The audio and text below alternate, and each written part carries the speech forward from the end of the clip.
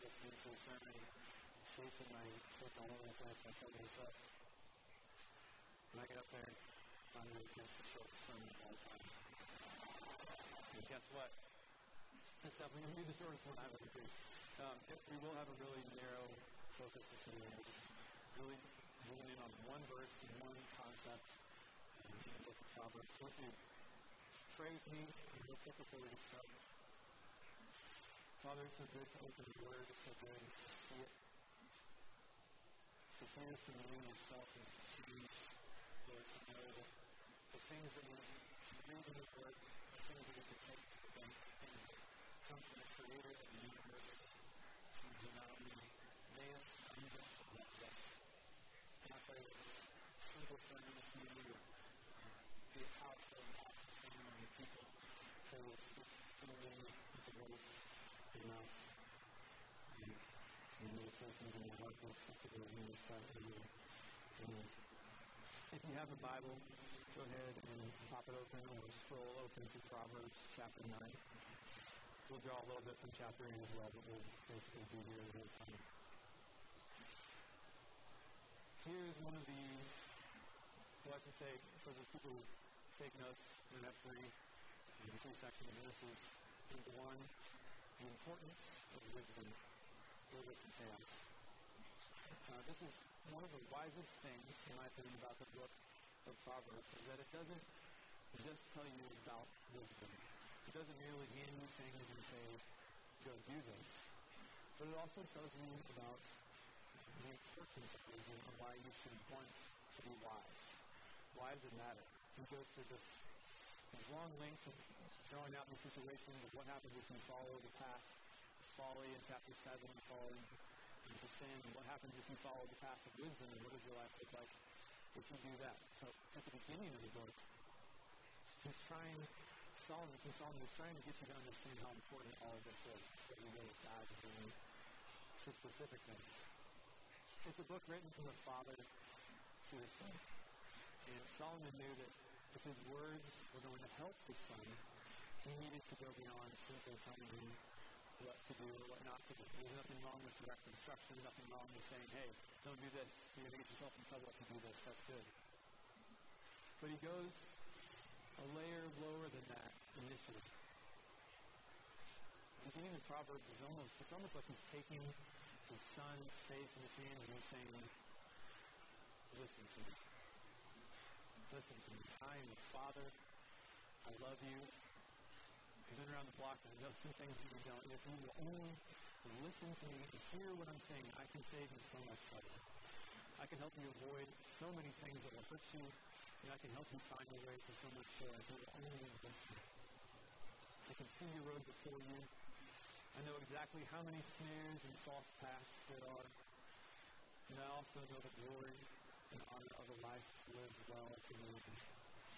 And the things I'm about to tell you aren't merely about avoiding painful scenarios or prospering financially. These things are about life and death. Wisdom is about life and death. Wisdom is no help to the person who doesn't want it, and that's a common theme in the book of Proverbs. It says, do not reprove the scoffer, he will hate you. A wise son listens to his father's instruction, but a scoffer does not listen to him. So Solomon uses all his powers of description to get his son to understand the importance of wisdom. And one of his favorite methods, one of the interesting things about the book of Proverbs is that we don't only hear about wisdom, but the narrative voice actually switches at times and we hear from wisdom. Solomon gives wisdom itself a voice, commonly referred to as Lady Wisdom. And in chapter 8, Lady Wisdom begins to tell us about her value. She begins to tell us, I, wisdom, dwell with prudence, and I find knowledge and discretion. Riches and honor are with me, enduring wealth and righteousness. My fruit is better than those. Saying that good things come to those who have them. And then, Lady Wisdom tells us something very curious. To follow along in Proverbs 8, starting in verse 22. Remember, this is wisdom herself speaking to you. It says, the Lord possessed me at the beginning of his work. the first of his acts of old. Ages ago I was set up at the first, before the beginning of the earth. When there were no depths, I was brought forth. When there were no springs abounding with water. Before the mountains had been shaped, before the hills, I was brought forth. Before he had made the earth with its fields. Or the first of the dust of the world. When he established the heavens, I was there. When he drew a circle on the face of the deep. When he made firm the skies above. When he established the fountains of the deep. And he assigned to the sea its limits, so that the waters might not transgress his command. And he marked out the foundations of the earth. Then I was beside him, like a master workman. I was daily in his delight, rejoicing before him always, rejoicing in his inhabited world, and delighting in the shelter of man. Here's what she's saying. I, wisdom, was actually present. Not only present, but I had a role in creation. When God was forming the world, he used me to make the world such as the world was today. When God was creating the wonders of the human body, he was using wisdom to do it. And this is the message. She says, and now, O sons, after all that, after she's saying, I was there at creation, I helped God do this, that's how important I am. She says, and now, O sons, listen to me. Blessed are those who keep my ways. And this is the message.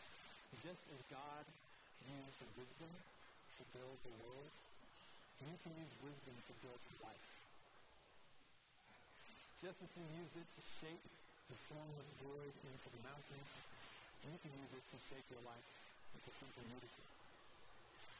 Just as he used it to still the chaotic sea, to assign it its limits, you can use it to shape, reshape the sinful, out of control parts of your life and turn it into something good.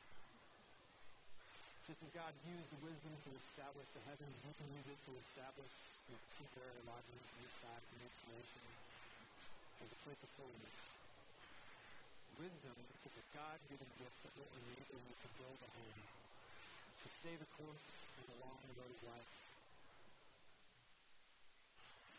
to hold on to the truth and not be deceived, to avoid disaster and to find joy.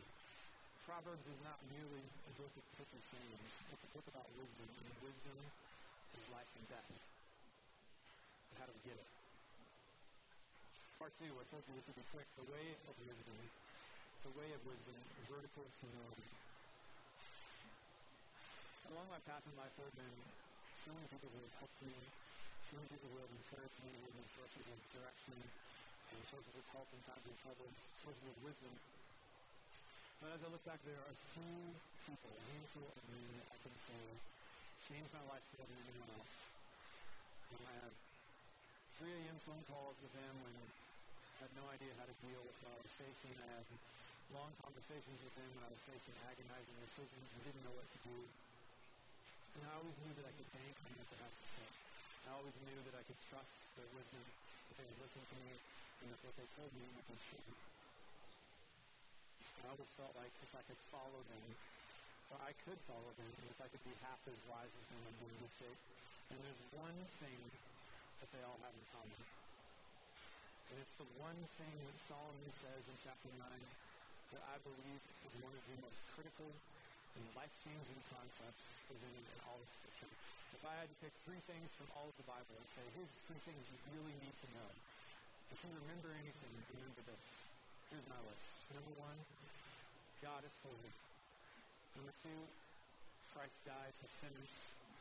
And number 3, the fear of the Lord is the beginning of wisdom.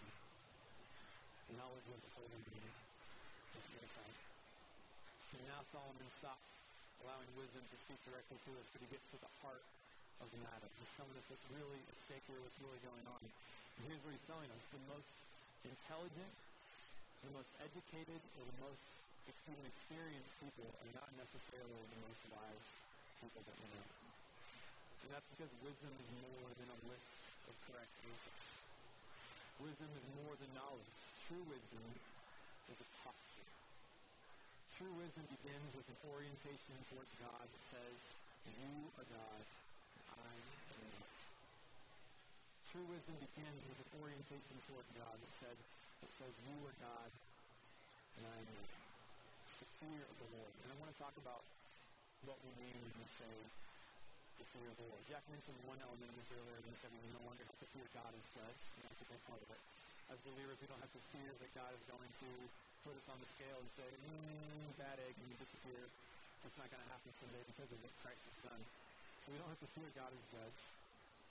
We don't also have to fear that he is not for us or that he wants to hurt us. That's not what the fear of the Lord means. I remember one time I was hiking on the way up Horseshoe, and it was a Saturday, so there were a lot of people on the trail, and I remember seeing ahead of me, for some reason, everybody was taking really wide berths around this one spot in the trail, and I was thinking, this is kind of strange. And then we got about 20 feet away, and I heard the rattle, and I knew. I've never heard a rattlesnake in the wild before, but it was crazy. It was just that instant, before I could even process what I was hearing, I was like, oh, that's not good, man. I think I gotta get away from that. That's dangerous. And that's another kind of fear that is not what this is like. The fear of the Lord is not like rattlesnake fear, where you have to be afraid that if you get, God is so holy that if you get too close to him, he's going to bite you. And you have to shrink away from him because he's so small and he's so great. That's not it either. The fear of the Lord is the realization that God truly is awesome and powerful, and that you only exist because he wants you to. It's the realization that he really is alive, he really knows your every thought, and that you are living before him right now, and is not to be trifled with. It's his world, and he cares about all of it. He cares about you, because he made you. He cares about every single word that escapes your mouth. He cares about every single thing that you do. He cares about the way you treat your kids. He cares about the things you say on the internet. He cares about every single part of your life. And he is our judge. He will not finally sentence us to death because of what Christ has done, but he will answer for all that we have done. God is holy, and he sees all. And what we're really talking about here when we talk about the fear of the Lord is humility. It's not the usual horizontal humility that we hear a lot about. Horizontal humility being the way that you treat everyone around you, esteeming others as better than yourself, not responding with pride, etc. And obviously those things are super important. God cares about the way that we treat one another. If we call that horizontal humility, the fear of the Lord is vertical humility. Vertical humility. It's humility before God. It's the opposite of pride. To fear the Lord is to regard him as all that he is. To locate yourself in the juxtaposition of creator and creation. In other words, to remember he made you. He's the creator. You're the creation. He's the potter. You're the clay. To quote one songwriter, you are not your own idea. You're not your own idea. You're his idea, so is everything else. The earth is the Lord's and his.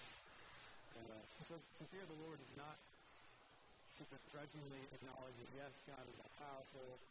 Yes, he made me. Yes, he's in charge of me. I don't really like it. That's not what we're after here either. The fear of the Lord is to embrace that though there is an end to your knowledge, there is no end to his. And though there is an end to your goodness, there is no end to his. The fear of the Lord is an orientation that says, you're God and I'm not. And it's an orientation that delights in God being God. It delights in God being God. To fear the Lord requires more humility than simply having correct thoughts about God's mission. Humans have this. Humans know what God's like, and they're terrified of him. We don't have to be terrified of him. To fear the Lord is to gladly embrace the perfection, the holiness, and the justice of God. And you can do that because through Christ, God is no longer angry with you.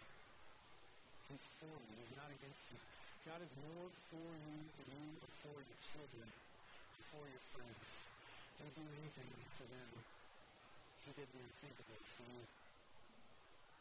He's not Thanos or Thor, he's Yahweh. He's the God who leaves the 99 to save the one. He's not just the God who's there, he's also the God who cares. He's the God who loves you. He's the God who died for us. To fear the Lord means not only do you regard him as he truly is, but also you trust that he has your good in mind. He's not just an all-powerful being out there who feels like being capricious and grouchy today and needs to give you a hard time. That's not what God is like. And to fear the Lord is to take all these things and to put them together, to not shrink at all from his majesty, his power, his awesomeness, and to not get cold about it and to turn it into some thing where God is just out there doing whatever he pleases and doesn't care about you, because that's not true either. To fear the Lord is to bring them both together and to believe the truth about him. When you start there with a good and holy God, as the ultimate maker, owner, and standard of all things, then and only then can you begin to be wise. The world is full of people who think that they're wise. Most of us in here probably think that we're wise. We probably don't think what you think because you think you're wrong. We all hold our opinions on purpose because we believe what we believe to be true. And Solomon knew that's not enough. It's not enough to have knowledge. It's not enough to pay attention to the world around you and to observe the way that the world works. It's not enough to listen to others and to be informed. It's not enough to pay attention. Although that's good. None of those things are enough to truly make you wise. You may think that you're wise, but true wisdom only belongs to people who fear the Lord. Because like I said, wisdom is not simply a collection of things that you think that are correct. Wisdom is a posture. When you wake up in the morning, there is a posture that you have toward God. You think about him a certain way, you approach him in a certain way, and that posture, the way that you think about him, changes everything about you. It changes every single thing about your life. If you don't fear God, your life will eventually be a mess. There's no way around it. It may take a while, but your life will be a mess if you don't fear the Lord. Even if you know him, you read in the New Testament that people knew God, but did not honor him. You have to honor God. You have to work with him. There's a spectrum to it. I know that many of you do it every day. Many of you are believers. Maybe some of you don't. Maybe you need to start for the very first time. You need to come to him to submit yourself to him. For the rest of us, for me, that's when you get busted. I find myself doing things that don't reflect the fear of the Lord all the time. It's because you have to work out your salvation in sin and sin. It's an active pursuit. You have to go at this. And the result of going at it, the result of true wisdom, of humbling yourself before God, is human flourishing. The wisdom in Proverbs, part 3, is all about human flourishing. It's about helping us live the way that we were meant to live, according to the righteousness of God. It gives us a way of life or a rhythm that we can step into, a holy rhythm, a holy cadence to your life that we can be a part of. When I think about human flourishing, I think about examples in nature of flourishing. I think about a flock of birds moving seamlessly in perfect unison on the way to wherever they're going. Think about a river coming along slowly down the mountain, staying inside where it ought to be, slow, serene, beautiful. It's a step outside of the righteous way of life. To ignore God's wisdom and to fear yourself more than you fear God is just something like trying to splash your way up a river. You're trying to go against the grain. You're trying to swim outside of God's design, and it just doesn't work. It never works. It may seem to you for a while. You can get away with things for a while, but ultimately it's still miserable. And that's because God didn't just plop us down here on earth and say, okay, have at it, you guys figure out what you should do. What's the best way for you to live? He actually tells us. He actually gives us really specific directions about what's inbound and what's out of bounds oftentimes. The wisdom of God is what he gives us to help to navigate in difficult situations, help us to figure out what we should do when there's nothing that tells us directly what to do. If God tells you, hey, don't do this, you don't really need wisdom to make that decision. You just need to obey. But he also gives us, it does do that, he gives us lots of commands. And it is a brief aside. You can think of the commands of God as you read through Proverbs and they say, man, God is telling me to do a lot of stuff. He's telling me not to do a lot of stuff, and you can start to think of them as sort of you around. You can think of the commands of God as fences. And you would never put fences around the garden because you wanted just to hide it from the rest of the world.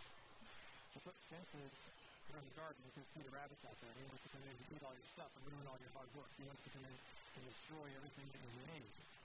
God puts fences around the good things, not to keep you from what's out there, but to keep what's out there from coming in here and ruining your life. The wisdom of God is beyond ours. His commandments are good. The fear of the Lord is the hatred of evil.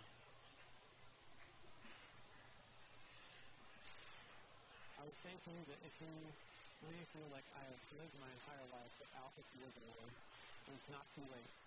It's not too late for you. This is not something you have to develop when you're a kid, and then if you don't have it now, then you can't begin to fear the Lord. You can do it right now. It's a change in posture in your heart. It's about acknowledging what God is like and submitting yourself to Him. I really feel like this is, like I said earlier, one of the most important parts of Scripture, and one of the most relevant and applicable pieces of Scripture to all of our lives. I don't think we could think of a single thing that we do or say, we can say the fear of the Lord doesn't affect us. Because it just changes you. It changes the way you feel about what's happening around you. It changes the way you feel about yourself and the way you evaluate yourself.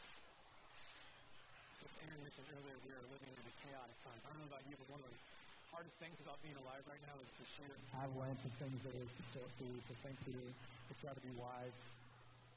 God gives us wisdom to deal with that. He gives us wisdom to know how to think through things that aren't easy, so there's no manual, and there's nothing written in the manual about how to handle it. The only way to make it through those things well is to pray and to ask God for wisdom as He commands us to do. So wisdom controls the way we interact with what's happening around us. Wisdom controls the way we view ourselves. The fear of the Lord dictates that. It's possible to go on for a long way in your life, having begun with some is true that happens not to be true, and building a part of your life on that, and to end up crooked.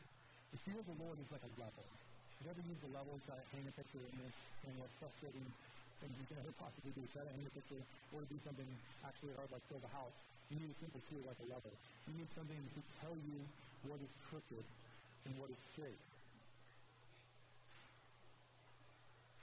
The fear of the Lord is something that will allow you to take a level, to take an objective standard for what's actually okay and what's not, for what's going to be bad for you and what's going to be good for you, for how to love your people around you well, and to hold them up to your own life, and to look and say, is there anything that's out of order? Is there any wicked way in me that needs to change? Is there anything that's crooked that needs to be straight? I think it has great applications for the church right now in the way that we interact with each other. I don't know if you've ever noticed this, but if we go to a house where there are a lot of kids, and it's a house where the father is not respected, one of the things we usually see happen is that the kids will tear each other down. Kids will rip each other to shreds, they'll be mean to each other, they'll take each other's stuff, they'll basically do whatever they want. Because in this microcosm of this large thing that we're talking about in the home, the father's not respected, the father's not feared to a certain degree.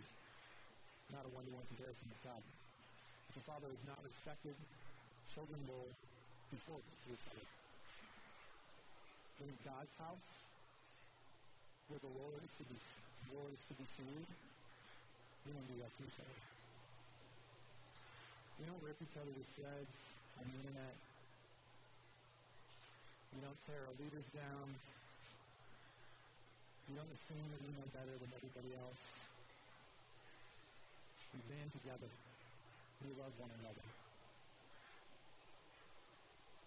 To live in such a way that you feel like you can be cruel and not love your fellow brothers and sisters in Christ, honestly, it's probably a warning sign that this is something you need to look at.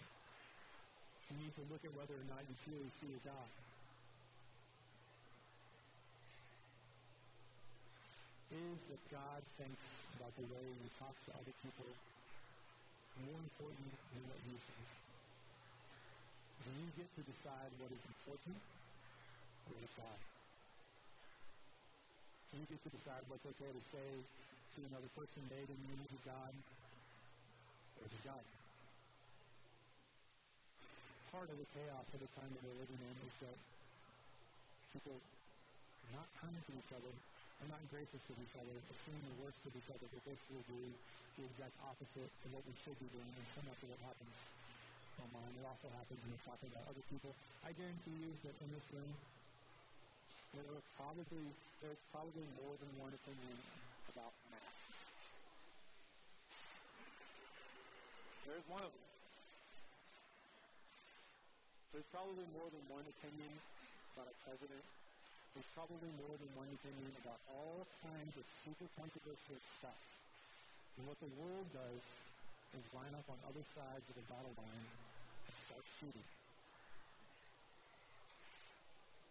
Start shooting, and it's a hallmark of the life lived without the fear of the Lord. Because when you saw this house, you don't do that kind of thing. If a good father walks into the room, straighten up a little bit. You don't push your brother, you don't tear down your sister, you don't tell them they're stupid because they disagree with you. You probably will think twice about those things. There's a concept known as coram deo, which is to live before the face of God. It means in as much as it is possible to live your life as if He's right there. To live your life as if Jesus is on your Facebook feed. To live your life as if everything that you do is known by Him, and He may have a conversation with you about it someday, which is true.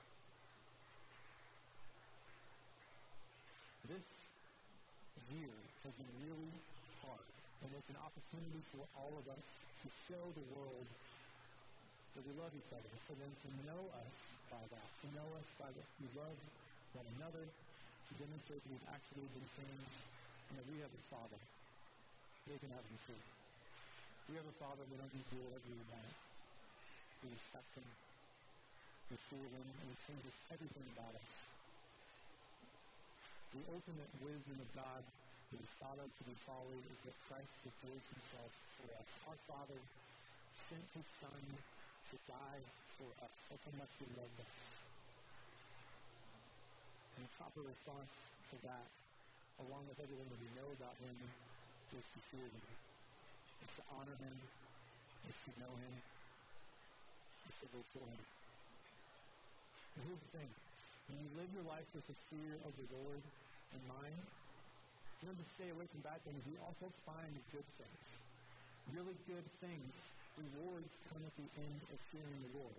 There's some trouble you can get in life that's not your fault. You can call it good trouble. Things that you run into that you just have to deal with. It wasn't your fault that your tire popped or something actually serious happened or someone is making your life difficult. There are things like that. But there's all these things that you can avoid, all these bad things that you can avoid with wisdom. And when you do that, your life is a lot better. There's a reason that Proverbs speaks so highly of wisdom. It says that riches and honor, glory come with us. Wisdom is better than gold, even fine gold. It change your life and give you great things. Wisdom is a true gift from the Lord to shape everything about us. To shape the way the church behaves. To shape what we live for. To shape us. Because in Proverbs, God is looking at us and saying, listen to me. Listen to me. I'm your Father. I love you. I know the road before you. I know how many snares there are. And I know the honor and the glory of a life lived well to the end. You can have it too. I pray for you this morning that you fear the Lord. So, Father, we're so thankful for the gift of wisdom. We're so thankful for the fact we don't have to stumble around in the dark. We're so thankful that we can be your servant, that we are your servant, and we don't have to be terrified of you as if you would hurt us, but can be your grace as your servant because of what Christ has done. I pray that you would use your word. Help us to be people who display your glory, to love you, and to love one another. Praise in Jesus' name.